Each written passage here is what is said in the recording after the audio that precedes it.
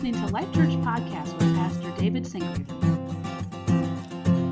You could wonder why we go back to the writings of many years ago, such as St. Augustine, who lived some 1,600 years ago, or Jonathan Edwards' sermon, Sinners in the Hands of an Angry God, preached in 1741, or to Charles Finney in the 1830s, or to the French woman of God, Jean Guyon, who lived in the late 1600s. These men and women had something to say which came out of their very life they lived. They were persecuted for their faith in Jesus and yet remained faithful to the one they laid down their lives for. Here's a quote from Robert Murray McShane of Scotland in the 1830s.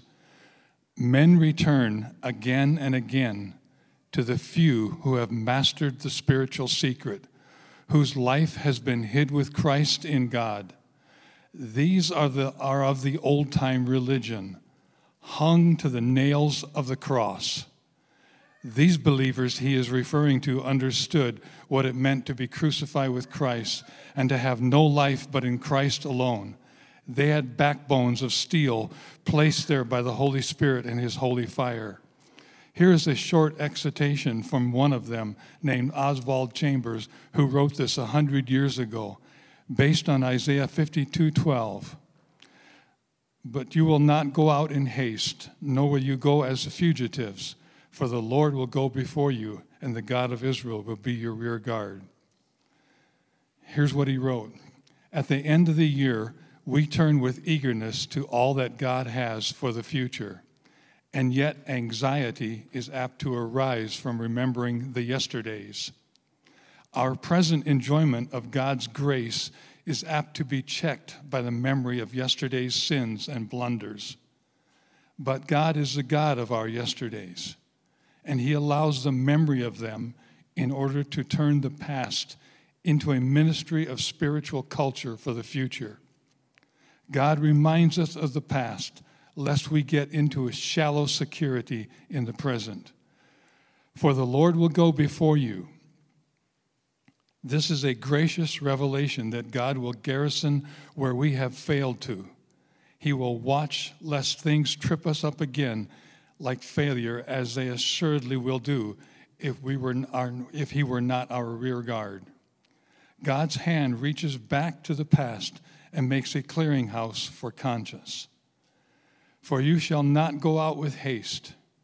As we go forth into the coming year, let it not be in the haste of impetuous, unremembering delight, nor with the flight of impulsive thoughtlessness, but with the patient power of knowing that the God of Israel will go before us.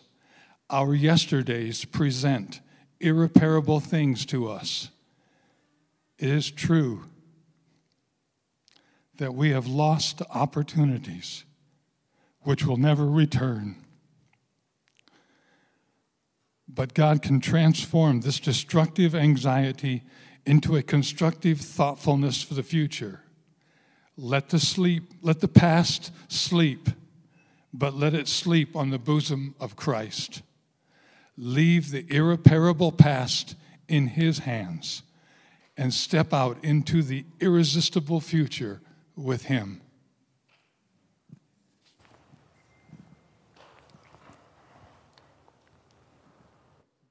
The scripture for today, in Jeremiah 31, verses 1 through 14. "At that time, declares the Lord, I will be the God of all the clans of Israel, and they shall be my people. Thus says the Lord, the people who survived the sword found grace in the wilderness when Israel sought for rest. The Lord appeared to him from far away. I have loved you with an everlasting love. Therefore I have continued my faithfulness to you. Again I will rebuild you, and you shall be built, O Virgin Israel. Again you shall adorn yourself with tambourines, and shall go forth in the dance of the merrymakers.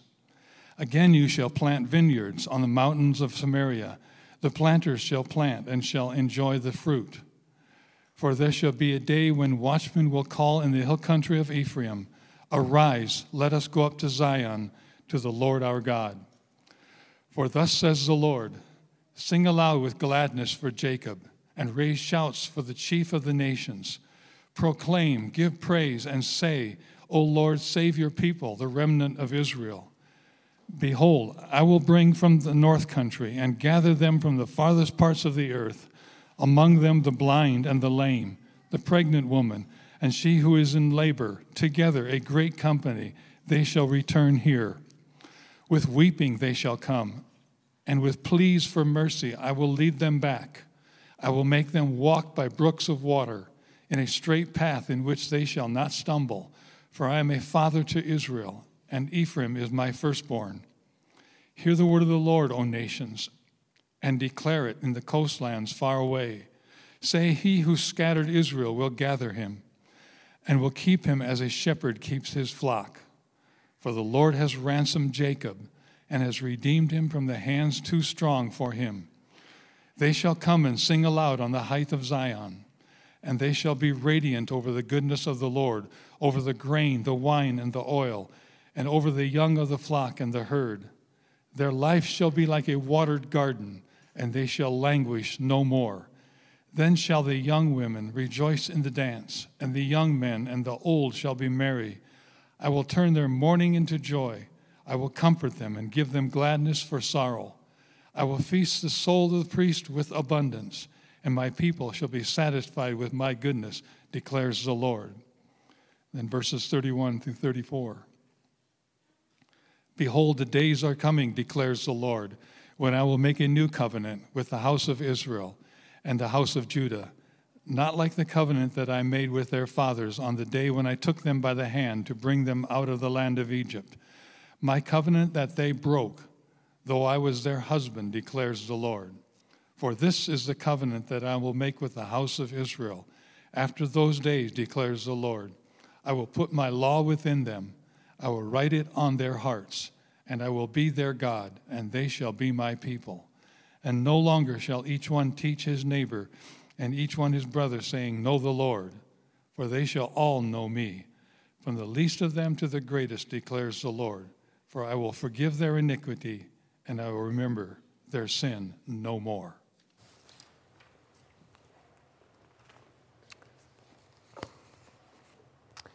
Amen. Thank you, Jack. Leave the irreparable past in his hands and step into his irresistible future. What a great line from Chambers. Our God is a God of new beginnings, isn't he? For our 10th wedding anniversary, my wife and I, we went, my parents bought us a cruise with Family Life, and it was the Love Like You Mean It marriage cruise. So everybody on board is married, trying desperately hard to love each other like they mean it. All right, and man, we had a really great time. Like the food was awesome. It was February, so we left bitter cold, and we went into the sunniest, warmest, most beautiful places around the world. But one of the most impacting things on this cruise was the stories that we heard. Stories from people we got to sit down and have lunch with, but especially stories from the people that organized this event. Because most of them had incredible stories that their marriage was crumbling, it was in a horrible spot, and God miraculously brought them out of that. You know, many of them had been through some sort of a huge event in their marriage, an affair, something like that, and their marriage was on the brink of divorce, and God had rescued them and brought them back to this place where now, years later, they were standing there giving this testimony of his faithfulness in keeping their covenant together. You know, one evening on the cruise, they put together this evening for couples, and it was called the Vow Renewal Evening, where if you wanted to, you could say your vows to one another again, and they would actually lead you through that. And lots of couples didn't participate, didn't feel the need to, but for some couples, especially those couples who had felt like their marriage had been over, this is a really powerful time for them. It was really, really meaningful for them to say promises to one another again because, and I'm guessing this is what the most powerful reason was, lots of those promises had been broken. Their vows hadn't been kept the first time around. And so now that they were trying for a fresh start, a new beginning, they were saying these promises to one another again. It was an opportunity for a new beginning. And our passage today from Jeremiah is a lot like this vow renewal ceremony. It's a vow renewal ceremony, but it's between God and his people, the Israelites. Remember that God had made covenants or promises agreements with the people of Israel before. A covenant is just a strong, solemn, binding agreement between two parties. And God had done this with people like Abraham and David. And God was always faithful to his end of the agreement. He was always faithful to his end of the covenant. His people, not so much. That can actually sum up most of the Old Testament. We have a faithful God being faithful to an unfaithful people. That's a pretty good summary of the Old Testament. Now, admittedly, our text here today in Jeremiah chapter 31 is incredibly positive and joyful and happy. It's a text of new beginnings with a God who specializes in new beginnings. That's the big idea today, but just like we saw with those couples on our marriage cruise, it wouldn't be telling the whole story if we just zoomed in on them at the vow renewal ceremony. It wouldn't be the full picture if we didn't see how low they had gotten. And likewise with our text today, you have to know the backstory in order to appreciate the joy and the beauty of that new beginning. So that's what we're going to do. We're definitely going to land in our text from Jeremiah 31 today, this happy place. But we also need to go back into Jeremiah's book to really fully appreciate everything that God did here. And as we go through this text, we're actually going to be covering most of the book of Jeremiah. So if you got your Bibles, be ready to flip because we're kind of going to do almost like an overview. But I want you to notice three big things about God in the text. All right, we're really looking at what do we understand about God from this text. The first thing is that God is a betrayed spouse. He tells us this. God is a betrayed spouse. Secondly, God is a just judge. And thirdly, God is an unthinkable forgiver granting new beginnings. All right, so here we go. But first, just a bit of background, because I don't know about you, but I always get the prophetic books confused. I'm like, okay, which prophet was talking about that, and what was their time frame? And they just don't stand out in my mind like books in the New Testament do. So the prophecy books, I have to go back and say, what was this prophet really aiming for?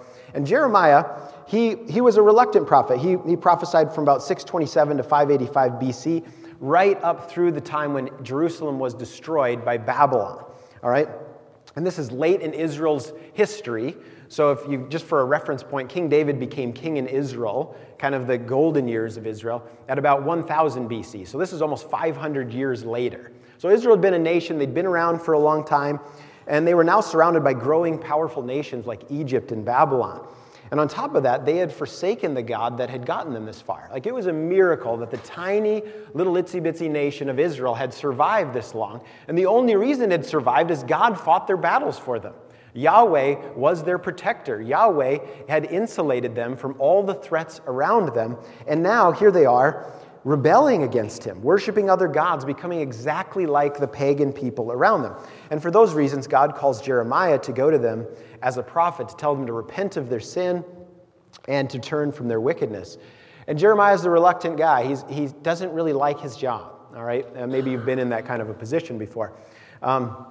He's often known as the weeping prophet because he had a very unsuccessful job too.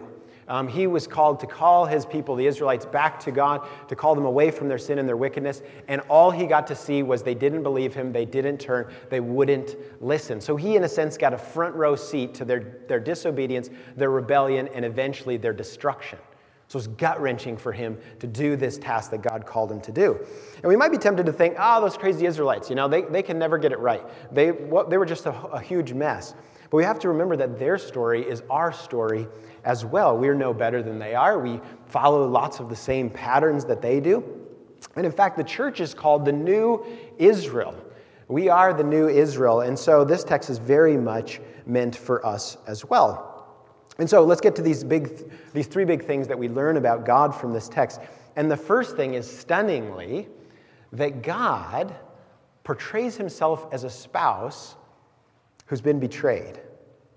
And this is really crazy when you stop to think about this. Our God, the ruler and creator of the universe, he could picture himself any way that he wants to. When he paints a picture of himself, it's as I'm a spouse that's being cheated on.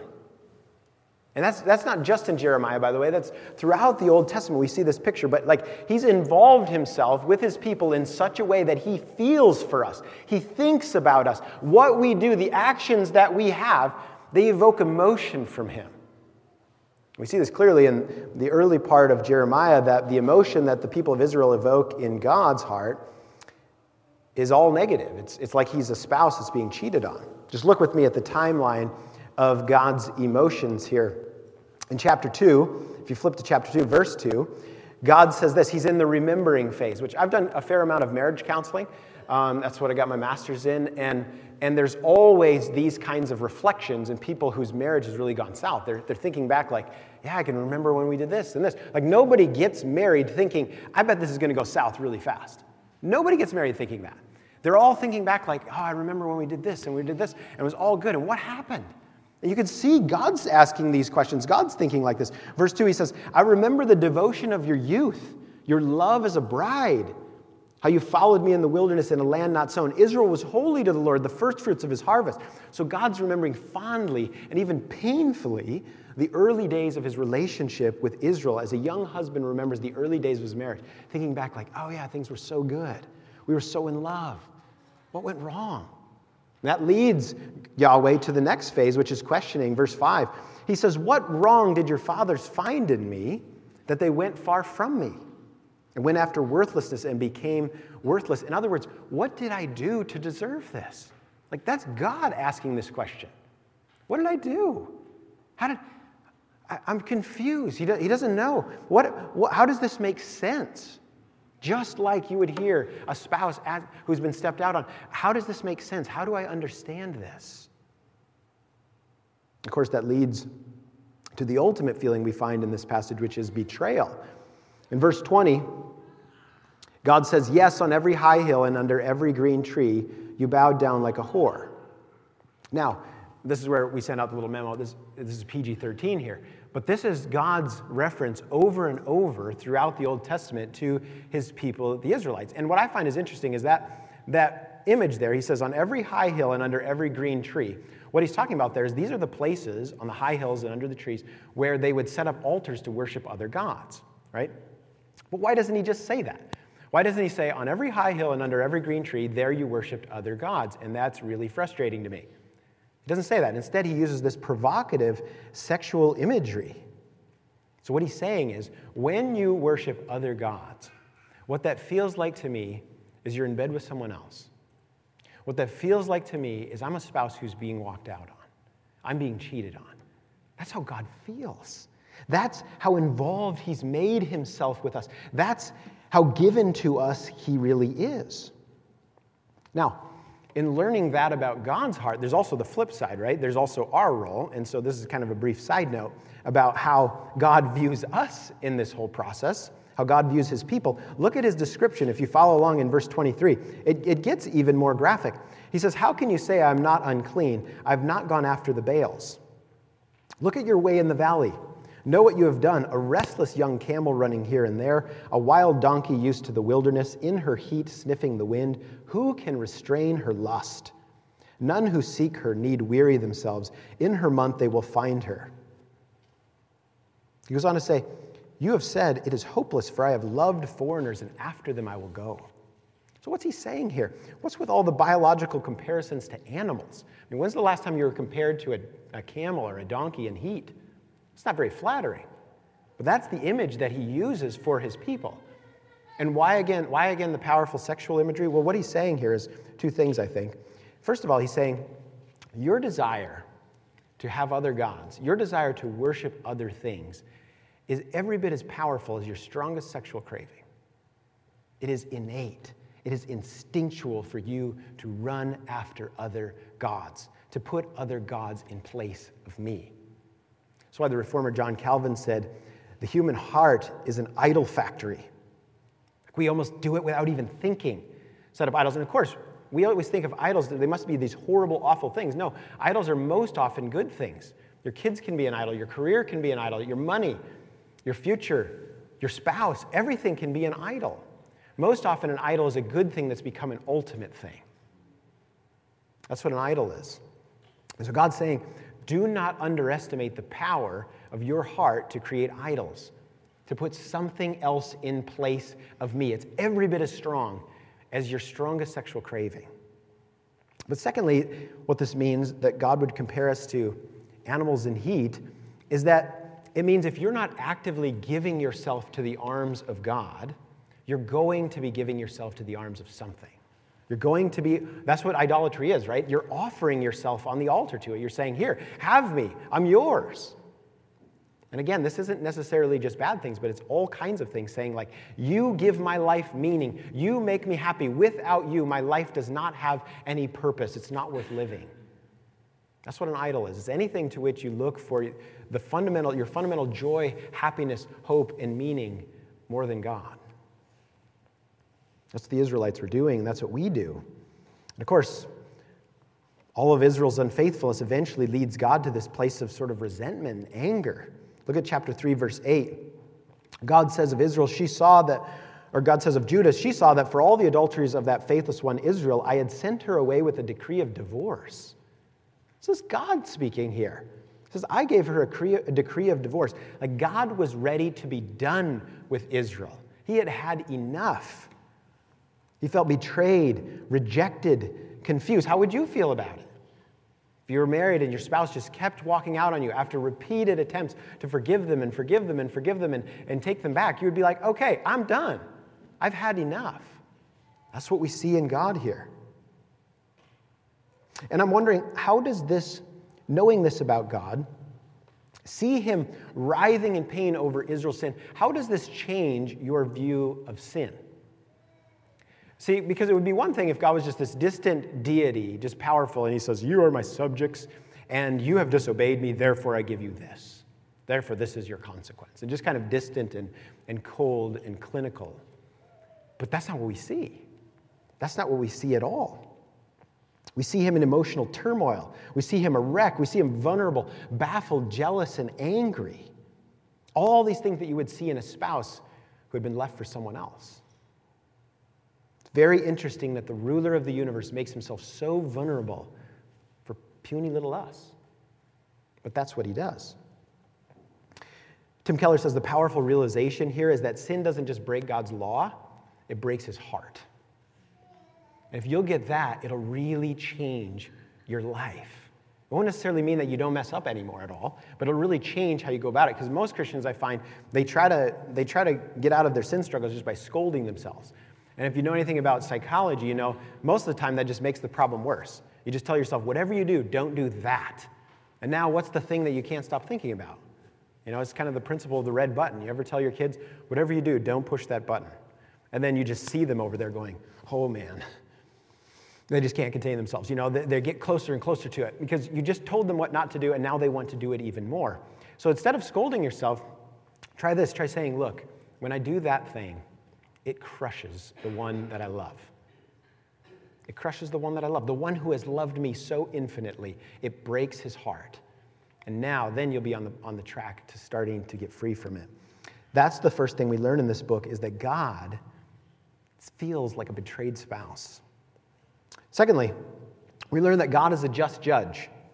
And many modern people, especially in the West, have a really hard time with this aspect of God's character. You know, we want God to be kind and gentle and loving, and we want to sidestep his wrath. We want to sidestep his righteous anger at sin. And I think it's important for us to recognize this cultural pull on us because it is there, but also because the cultural pull on us will change through different seasons. Even this particular aspect, like modern Christians in the U.S. have a much harder time with God's justice and righteous anger than even 70 years ago, following World War II and the Holocaust. Many Christians in the U.S. felt like it was a great thing for there to be a holy, just God who punishes sin. They felt like that was a huge strength of the Christian faith because they had just witnessed the Nazis exterminate 6 million Jews. There had better be a righteous God who puts everything right. How can we stand to live in this world if there's no God that does anything to make things right in the end? Miroslav Volf, who's the well-known Croatian theologian, he actually lived through civil war in his home country of Yugoslavia, and he believes that a commitment to nonviolence as Christians must be premised on God's vengeance. It actually, on a God who is just. He's like, it's absolutely essential that we have a God who's just, who punishes wickedness. Otherwise, we can't have a commitment to nonviolence as Christians. Listen to what he says. He's brilliant, so it's hard for me to sometimes follow him, but he says, my thesis that the practice of nonviolence requires a belief in divine vengeance will be unpopular with many Christians, especially theologians in the West. And he's right. It's unpopular, but listen. He goes on, he says, to the person who's inclined to dismiss it, I suggest imagining that you're delivering a lecture in a war zone, which is where a paper that underlies this chapter was originally delivered. Among your listeners are people whose cities and villages have first been plundered, then burned and leveled to the ground, whose daughters and sisters have been raped, whose fathers and brothers have had their throats slit. The topic of the lecture, a Christian attitude toward violence. The thesis, we should not retaliate since God is perfect, non-coercive love.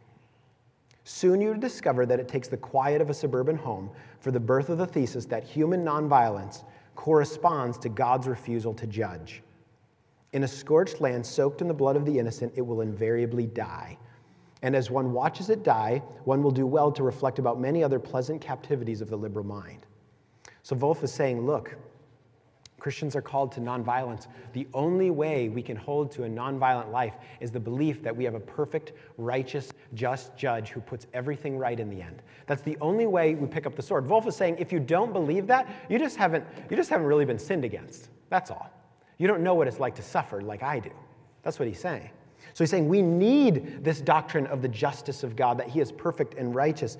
And that truth is cover to cover in the Bible.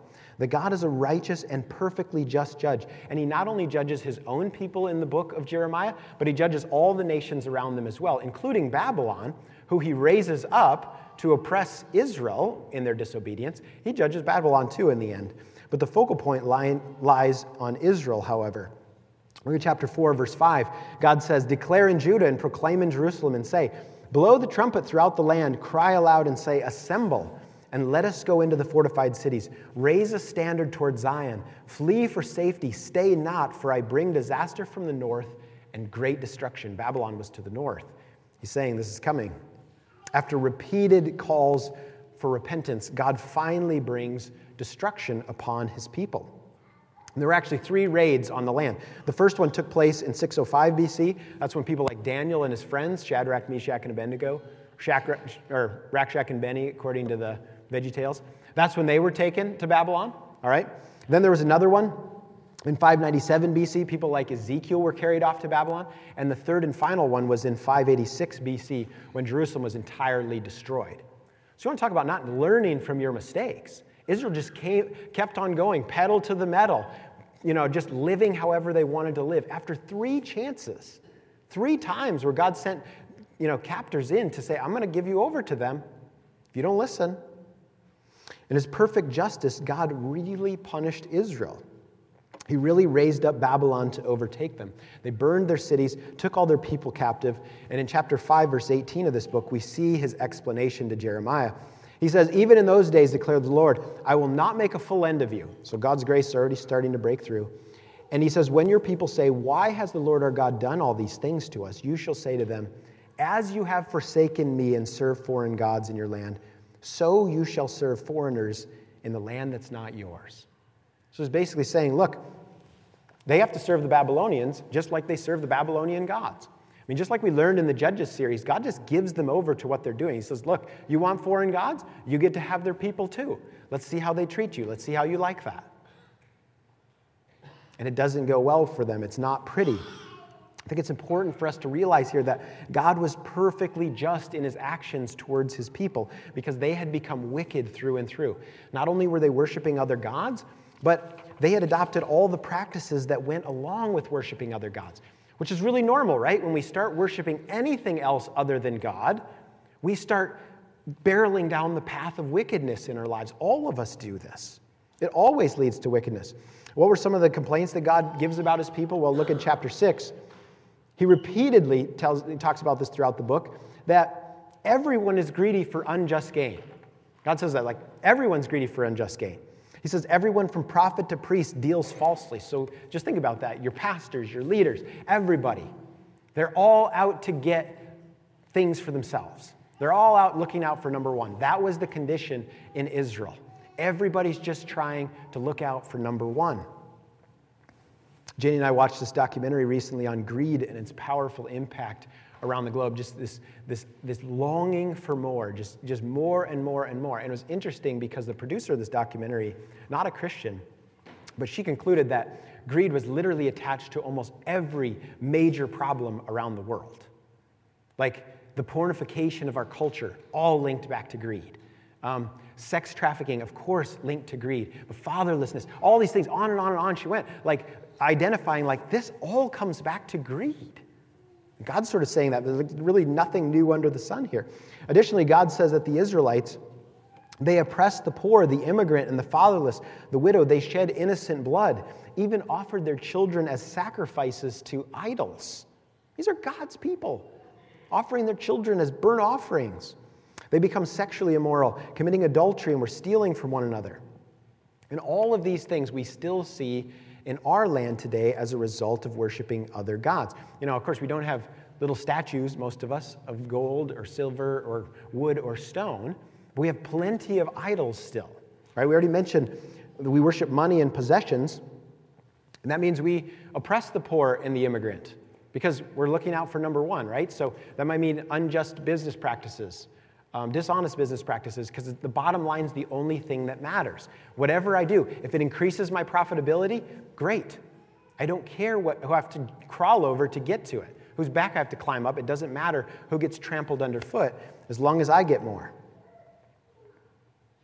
We worship sex, so we believe the only way to be a full person is to express every sexual desire that you have. So our sexual identity has become our primary, in some cases, our only identity. We worship comfort, of course, and convenience, so we take the life of the unborn, and we refuse to care for the orphan and the widow. We're not going to inconvenience ourselves. Brothers and sisters, there's nothing new under the sun here. Idolatry is at the root of all of our sin. Putting other things in place of God always leads to this kind of thing, and it breaks the heart of our God. Now, I know what you're thinking. Pastor Dave, wasn't the passage today really... I'm trying to remember the passage that Jack read. Wasn't that really positive and encouraging and uplifting? And haven't you done a great job of making this a real downer so far? And I know the first 2 points are real downers, but you have to get that in order to appreciate chapter 31. You have to see how dark it got for Israel. In order to appreciate, you have to see how dark it got for those couples on our marriage cruise in order to appreciate the beauty and the power of that covenant renewal ceremony. Our passage today could easily become just a refrigerator magnet passage. It's just plucked out of there, and it's just a sweet little passage. If you don't understand all the background, it's actually way better than a refrigerator magnet passage. It's way better than something you put on a graduation cake. It actually says, even in our unthinkable disobedience and rebellion, our God comes to us in the midst of that with good news. And the good news is that He's an unthinkable forgiver, granting new beginnings. He's an unthinkable forgiver, granting new beginnings. At long last, we're back at the happy place in the story. We're at the vow renewal ceremony. And look, in verses 1 through 14, we see so many stunning things. We don't have time to cover them all today, but I'm going to cover 7 big ones. In chapters 30 through 33, I would encourage you to read this. This is called the book of comfort in the midst of Jeremiah. Right? So we're in the book of comfort where God says, all these things, I'm going to punish you. And indeed he does for their wickedness. But then he gives them this hope. He gives them this comfort in the midst of it. He's like, I'm not going to leave you. This isn't going to be the final chapter in your story. And look at these things. Look at the comfort of what God promises here. First, God is renewing his covenant promises. He's saying vows to them again, just like the husband in that vow renewal ceremony. He's beaming from ear to ear, promising the same things to them. He says, I have loved you with an everlasting love, verse 3. I have continued my faithfulness to you. I'm going to be your God. You're going to be my people. He's renewing his vows to Israel. But secondly, he says Israel's going to be rebuilt. Jerusalem was totally destroyed. Israel's cities burned. And God's saying there's going to be rebuilding of all that is broken. I'm going to give you a fresh start. I'm going to give you a new beginning. Thirdly, Israel's going to get a new identity. In verse 4, he calls them, O virgin Israel. Now, what a stark contrast to the language that we saw in chapter 2 and 3, right? He didn't feel so good about that, but now he says, no, I'm going to call you, O virgin Israel. You're going to be pure and spotless. He says later on in verse 8, I believe, he's going to be a father to them. Verse 9, he's going to be a father to them again. They're going to be like his firstborn, Ephraim. Fourthly, God's going to bring his people home. And our longing for home, so thick throughout the Old Testament. And God's people certainly felt that longing as they were living in exile in Babylon. And he's saying, look, I'm going to bring you back. And I love that when he's going to bring them back, it's going to be a diverse group of people. Look at this. They're going to walk by a brook of water in a straight path. So they're not going to wander through the wilderness like they did when they came out of Egypt. But then he says, who's he going to bring back? Among them, the blind, the lame, the pregnant woman, she who's in labor. Are those not the most vulnerable people in society? And they're all coming back in this company with Israel. And this time, Israel's going to do what's right by them. This time, Israel's not going to oppress them. They're going to take care of these people because that's what God wants them to do.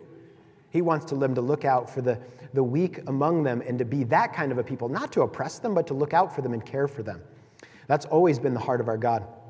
Then number 5, there's going to be a new prosperity for the people. Look, the wine and the grain and the oil, verse 12, they're going to be a well-watered garden. They will languish no more, the young of the flock. All these signs, God says, I'm going to provide plenty for you. You're going to be this oasis in the midst of a desert. You're going to be this plentiful group having all that you need and more. And then verse 6, I love this. There's going to be much rejoicing. So there's feasting, and there's dancing, and there's singing, and there's music. This is the heart of our God. This is what he actually wants for his people. You know, I think a lot of times we can look at passages like this and think, oh, he's just this angry deity waiting with a stick to beat us. No, he disciplines us in our sin because our sin actually destroys our ability to actually be happy. He disciplines us in that because he's like, no, that's going to destroy you. That's going to take you away from my created purpose for you. What he actually envisions for us is incredible joy. C.S. Lewis says this about God. He said, he's a hedonist at heart.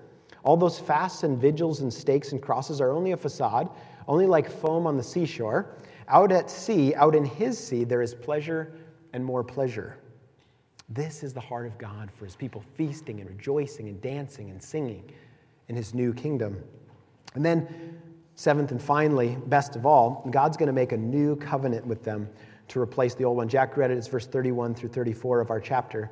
It says, behold, the days are coming, declares the Lord, when I'll make a new covenant with the house of Israel and the house of Judah, not like the covenant I made with their fathers, the one they broke. For this covenant I will make with the house of Israel. I will put my laws within them, and I'll write it on their hearts. I'll be their God, and they're going to be my people. They're going to know me. That's what he's saying there. So he's giving them a fresh start. He's giving them this brand new beginning. But it's not a fresh start in saying like, all right, you messed it up that time. Now try harder this time not to mess it up. God already knows that didn't work. He's saying, no, I'm going to give them a fresh start, and I'm going to make a brand new covenant. And then Jesus comes along in Luke chapter 20, 22, and he references Jeremiah 31, and he says, this is the new covenant. It's the new covenant in my blood. It's sealed in my blood. It's cut in my blood. What's he saying there? Well, Jesus is saying, look, the old covenant, it didn't work because it was predicated on, hey, God's going to be a faithful God, and you just be a faithful people. Simple, right? It works. No, it doesn't, because they weren't able to be faithful. They were so sinful, they couldn't be obedient enough. And so Jesus is saying, this is going to be a new covenant where I uphold my end of the agreement, and I uphold your end of the agreement. I will be the faithfulness that you could never be. I will give you the righteousness that you could never achieve.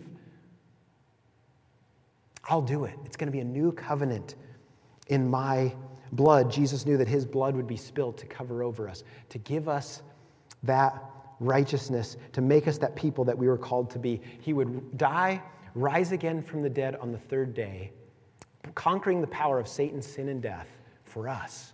Then he would rise again, then he would ascend to heaven, and he would send for us the Holy Spirit, just like God promised here, to write the law in our hearts. So now we know the law, we also have the power to obey it. And friends, if this isn't good news to you this morning, I just don't know what is. I don't know how good news could get any better than this. Like, God's giving you a fresh start, a new beginning, no matter where you're at. He's saying, I'll wipe the slate clean. I'll forgive you of everything you've ever done. And not only that, but I'll do it. I'm not going to demand perfection out of you the second time around because you can't do it. I already know. So I'll give you the perfection that I demand. I'll achieve it for you through my son, Jesus. If you're here today and you've never received that forgiveness in Jesus today, we would just love to pray with you. We'd love to get you started on that journey with him, following him. Not in an effort to earn something because Jesus has already paid everything for you, but just out of love, out of response to this God who's given you this new beginning. We want today, the first Sunday of the year, to be that new beginning for you. For those of you who are Christians in here today, maybe you've had a terrible year. Maybe this last year, 2021, as hard as it is to imagine, was worse than 2020. Maybe it was just really, really hard for so many reasons, or maybe you backslid into some sort of sin struggle. God wants you to hear today, I have a new beginning for you. You don't have to be stuck in this place. You can be free. And so come up here and get prayed for. Don't wait. Don't wait. He offers it. He says, yes, I am the God of new beginnings.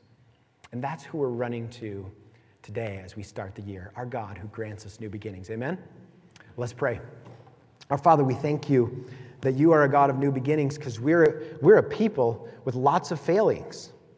We're a people that over and over again, like the Israelites, we run from you. We run to other things. We've put other things in place of you. And so help us, Lord.